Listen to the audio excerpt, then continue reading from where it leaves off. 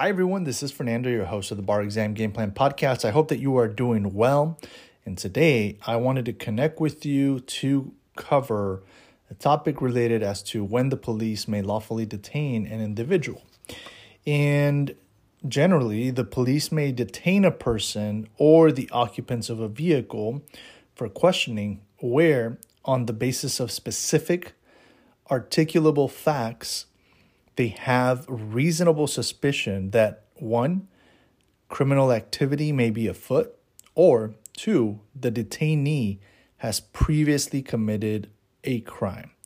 And that is the specific rule that applies generally. I will also add that pursuant to a valid search warrant, police may detain occupants of premises at which a search is being conducted, even though neither probable cause nor a reasonable basis for believing that those persons have engaged in criminal activity exists. Now, you do have to make sure that you know what the requirements are for a valid search warrant, right? So if you don't know, make sure that you review that piece. But that is generally, the times when police may lawfully detain an individual.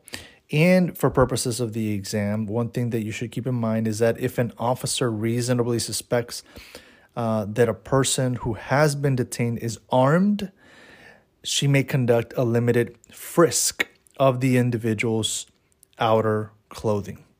Okay.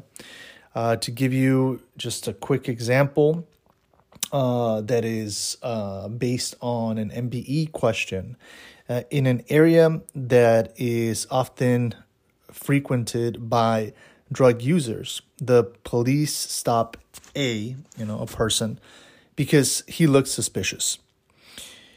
A confesses to being a drug distributor. Since merely looking suspicious, just without any additional supporting facts, is insufficient to stop someone, right? That doesn't meet any sort of basis of specific articulable facts that leads to reasonable suspicion, right? Because that is not present, the subsequent confession of A, right, that they are a drug distributor, that is basically something that is not admissible. Even if the confession itself was validly made, it will not be admissible in court. Okay? And that is something that you have to keep in mind as to the importance, right, of, when the police may lawfully detain an individual and how it relates to allowing evidence to come into the courtroom or not. So there's a little bit of a crossover there between criminal procedure and evidence. All right, I'll leave you with that. I'll catch you at the next brief review. Take care.